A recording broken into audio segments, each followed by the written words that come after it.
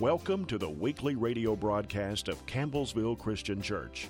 We are glad you have chosen to join us on our journey to become rooted in God's love as we learn to love God and love those around us.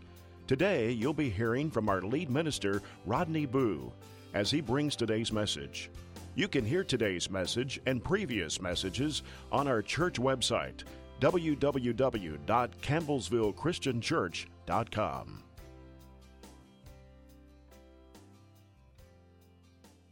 There are close calls in life, and one of the first things you teach your children when they're learning to ride a bike, or if you're a kid in here, back in the day, parents used to let you walk places by yourself.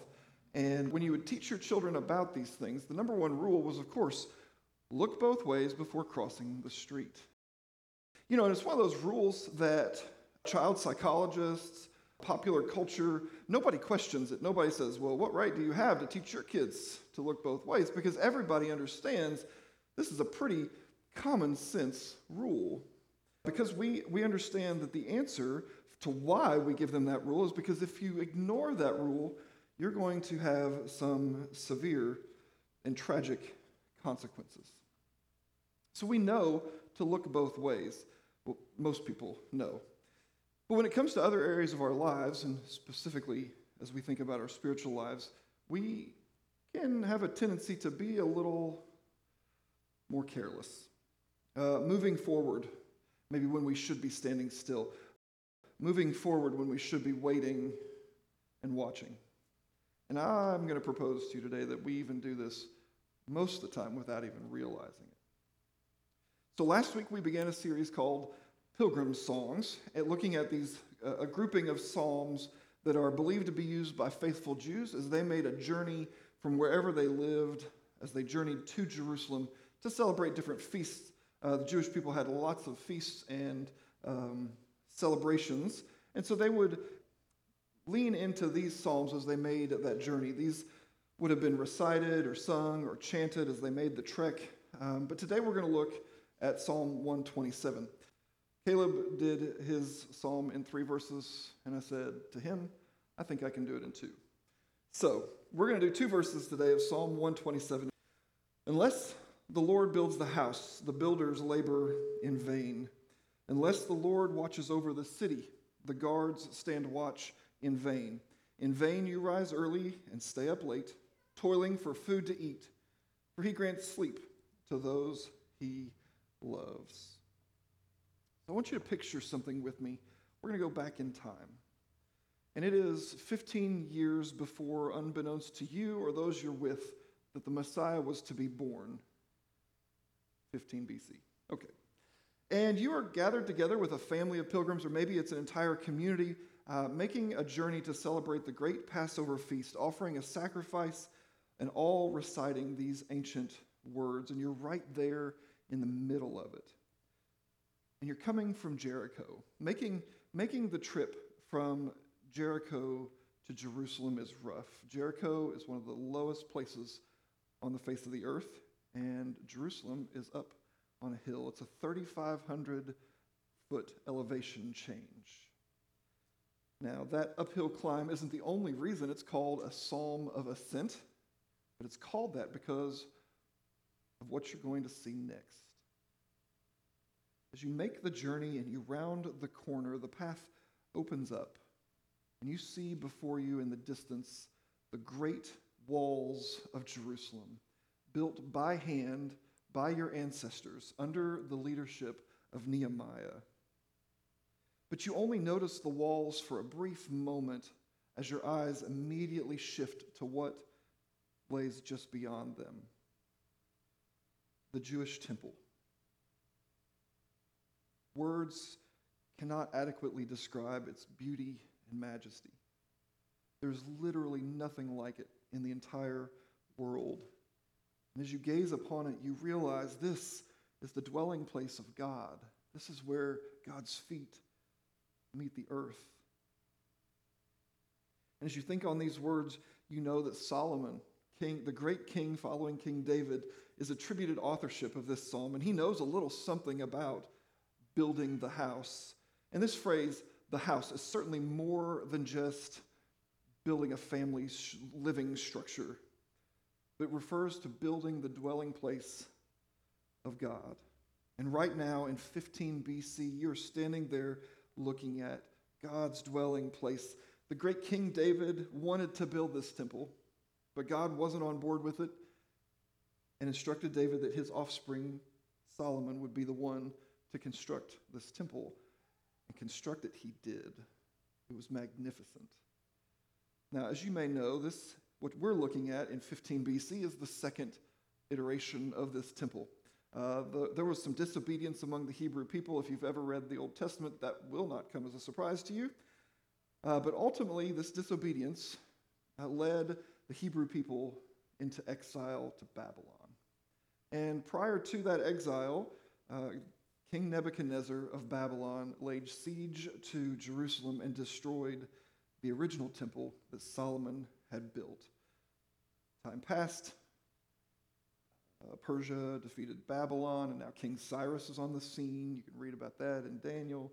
And King Cyrus releases Nehemiah and a crew to return to Jerusalem to rebuild the city, including the temple, making it even more breathtaking and much larger than it was before. The Lord had truly blessed this place. And then in 37 BC, just a few years before where we are in 15 BC, King Herod decided to just pour even more into it and laid gold everywhere and made it just unbelievable. The Lord had blessed this temple, but, and this is the point of verse 1, the true builder and the true guard is the Lord himself. This is his project before it's ours. And so it occurs to me, if this beautiful temple was already built, why then do they need to sing or chant? Unless the Lord builds the house, the builders labor in vain. Unless the Lord watches over the city, the guards stand watch in vain. Well, I think Solomon knew something that on the surface we all kind of understand, but we tend to forget. And that's this. And it's not going to shock you. You need the Lord. We need the Lord. Of course we do. That's kind of a duh. You should not build the temple of the Lord, the house, the dwelling place of God, without consulting him first. So King David, as I said, wanted to build this temple. He emphatically wanted to build this temple, and for good reason. He had experienced the grace and the goodness of God in a mighty way, and he wanted to express his gratitude by doing this job. But God wasn't in it, and God wasn't for it, and David relented. So Solomon knew from his father David and his own experience that if God isn't in it, neither should you be. So I want to be clear, the pilgrims we're standing amongst continued to sing these words even though the temple was already constructed, because they knew that we needed God in everything, not just building a temple. We need the Lord in everything. So we fast forward to 2021, where we are today, and we recognize we still need the Lord.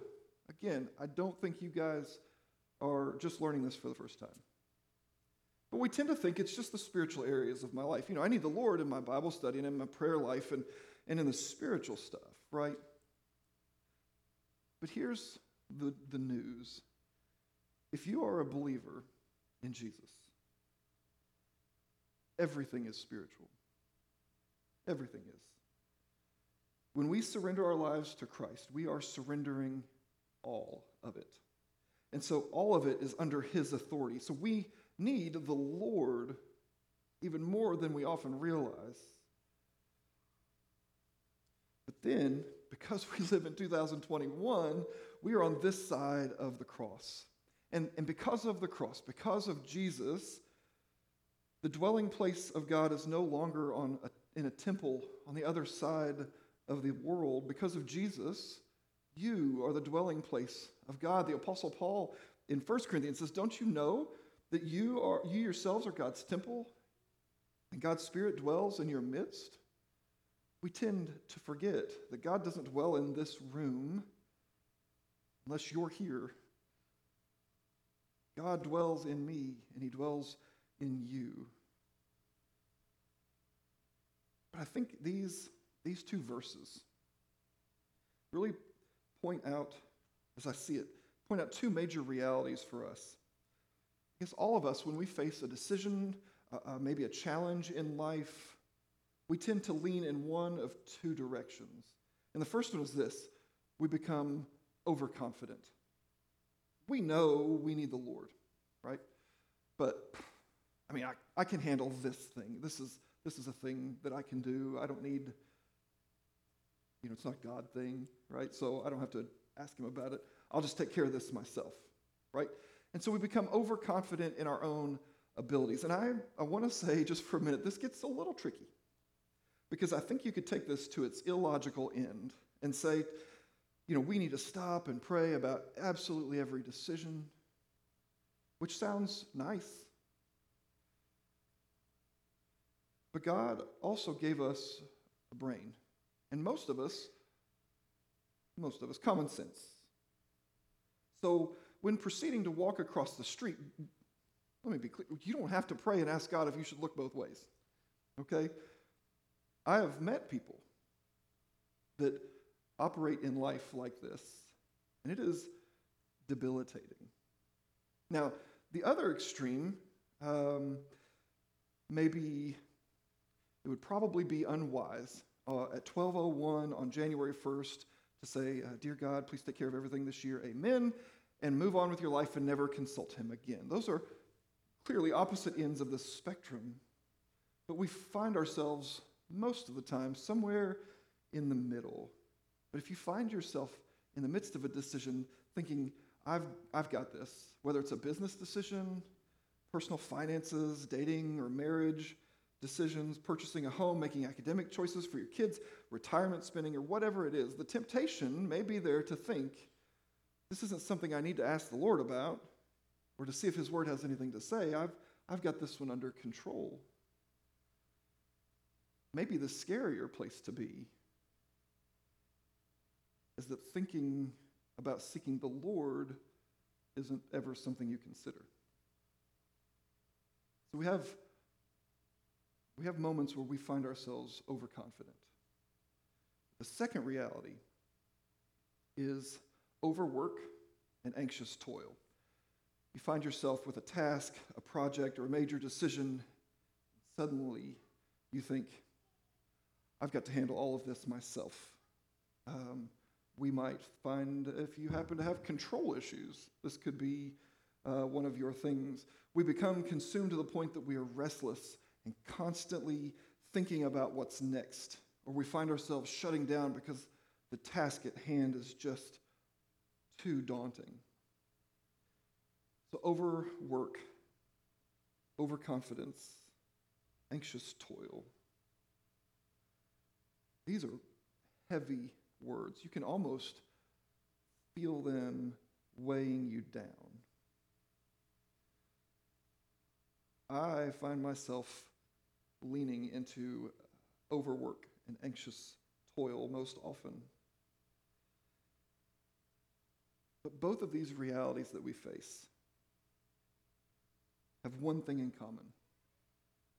Both of them leave the Lord outside. And at the core of these two things is the oldest sin in the book. That's pride. Think again. I can do this myself. I don't need to involve God in this one. I have to do this all by myself, all right now. I. So when we look at verse 2 and see that anxiety, it's evident that the worry that comes from believing in our hearts that this is really our project, thus it's our responsibility. And if that's the case, I can't afford to take a break, let alone sleep. I've got to get up early and go to bed very late, and in between I've got to toil away trying to bear this crushing burden of responsibility.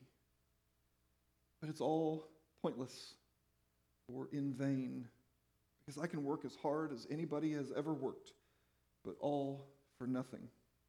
I can be about the gospel work morning, noon, and night, seeking to build the church of Jesus Christ in this world, but unless God himself is in it, nothing's going to happen. I'm spinning my wheels, and so are you. It's all pointless, fruitless, and crushingly destructive. in our lives. So pride says, I can do it myself. Pride says it's all on my shoulders. Psalm 127 reminds each of us as pilgrims on a journey that without God, you're wasting your time. And last week, Caleb, as he began this series, asked the question, what encouragement can we give each other as we journey to the rich promises of God?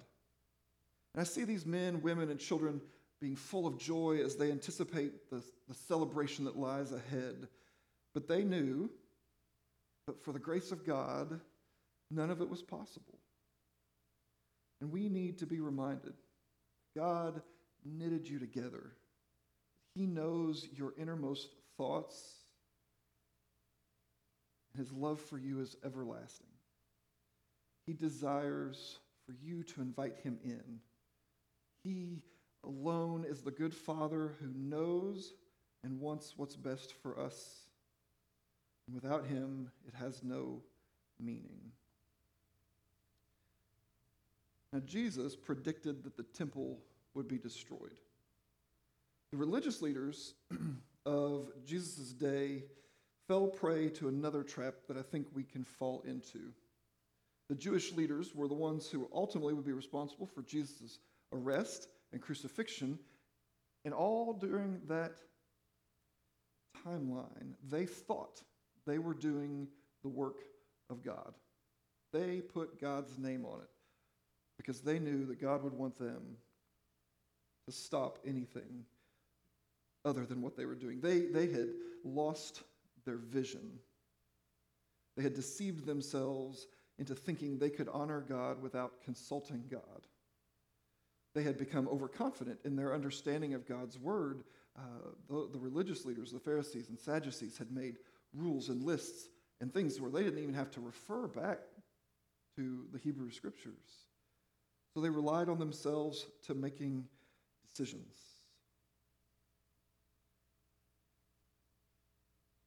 And I'm gonna just suggest to you that it's not all that different today. And it's happened throughout all of history. In Christianity and Judaism, we've put God's name on things that God is not a part of.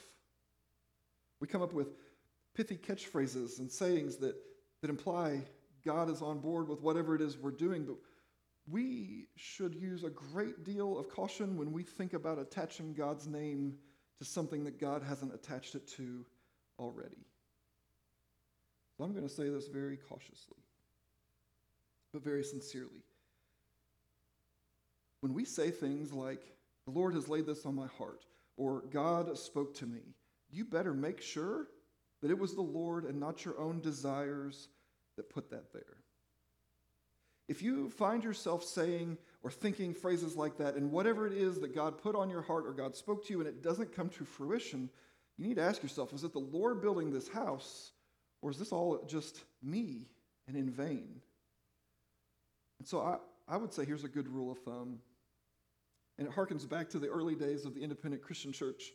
There was a saying that they used over and over again, where the Bible speaks, we speak, and where the Bible is silent, we are silent. So seek God and his word before attaching God's name to something. Now, we know that we need to be about God's work. And maybe you're trying to figure out what God wants you to be doing for him, because you know that every believer in Jesus is called to ministry. Not those of us who wear the title minister, but we are each called to do gospel work, to use our gifts and abilities in service to him. So I want you to be encouraged today by this psalm. The first step in figuring it out is to ask yourself, am I using my gifts in service to share Christ? And if the answer is no, the encouragement is clear. The good news is you don't have to figure it out on your own. Because when you do, it's going to be in vain. So seek the Lord. Ask him for opportunities. And then keep your ears and your eyes open. See where God is working and then join him. Seek where he is already doing something and join him. I learned something this week that I'd never run across before, and I guess for different reasons. But in Jerusalem, we talk about that temple. Jesus predicted it would be destroyed, and it was about 35 to 40 years after his death. In 70 A.D., the temple was destroyed by Rome in what's called the Great Jewish War. And it remains in ruins to this day. So many of you know that, and maybe some of you know this if you're a big history buff. I'll try to keep it brief so it's not so boring for those of you who are like, oh, history. But this, I think, was very, blew my mind. In AD 363, there was a Roman emperor named Julian. He was the last of the Roman emperors that weren't Christian.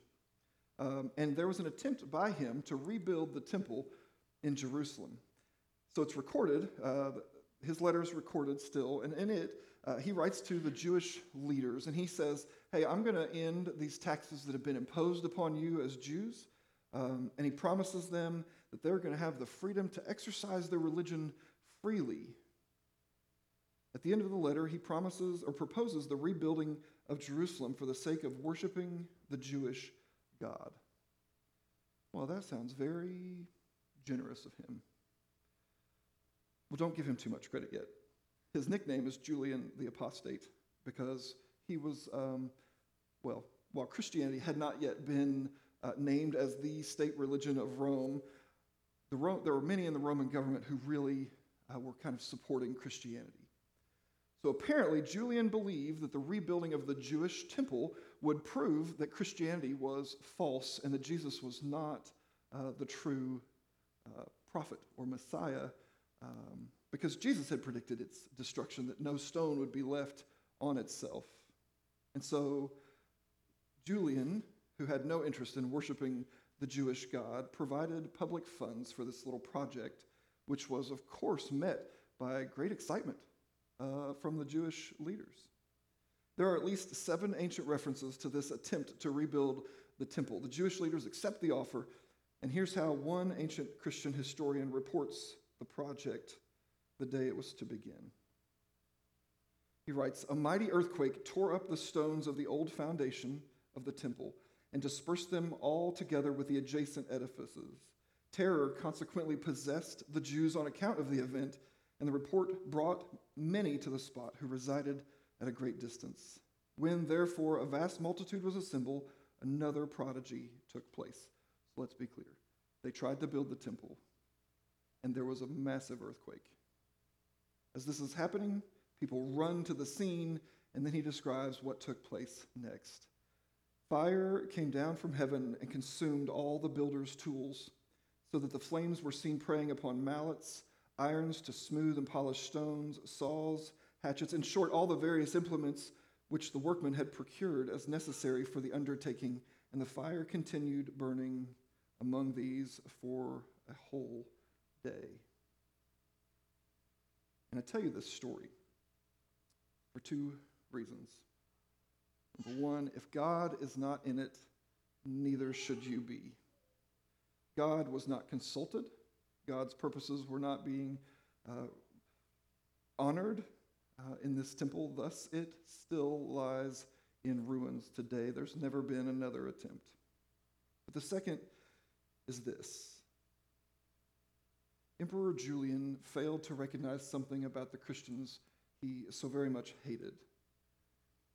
Those Christians serve a Savior who rendered the temple of no use any longer.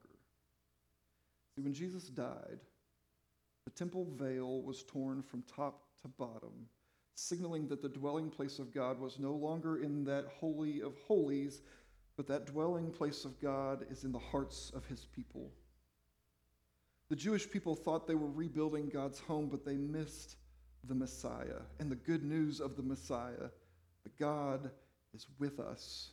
Jesus was Emmanuel, that they no longer have to travel to Jerusalem to worship, but we are the temple. So don't miss the Messiah. If you're here or you're watching at home and you've not surrendered your life to Jesus, Don't miss it. Make the decision today to start that journey to the rich promises of God. And if you're a Christian, don't miss the Messiah. Don't miss that he is in you. He knows what's best for you, and he wants you to seek him. All other solutions in this life are in vain. We need to look and listen before proceeding. So don't waste the opportunities that lay ahead of you this week.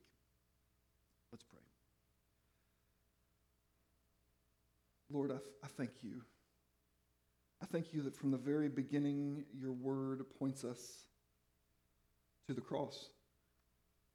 That as we look through the pages of the Old Testament, we see your hand at work in bringing forth something new in Christ. Lord, help us not to miss an opportunity. Help us to not think more highly of ourselves than we ought. Help us to not fall prey to the sin of pride, thinking we can do it on our own, or that we know better than you, or that you are in something that you are not. Help us to have clarity as we seek your will in this world. I pray that you would give us opportunities to be about gospel work, to sharing the hope that you've given us with the world around us, and help us to take advantage of those opportunities. I pray today that we would surrender fully to you, that we would build our life upon you as the foundation, that our lives would be a reflection of the love that Jesus has given each of us. Father, we thank you for today. We thank you for the hope that Jesus gives us for this life and for the life to come. And I pray this all in Jesus' name. Amen.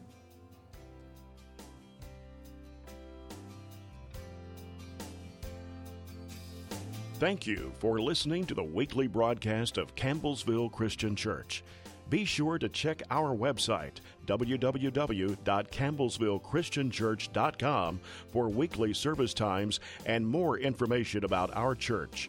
You can also contact the church office at 270-465-5571.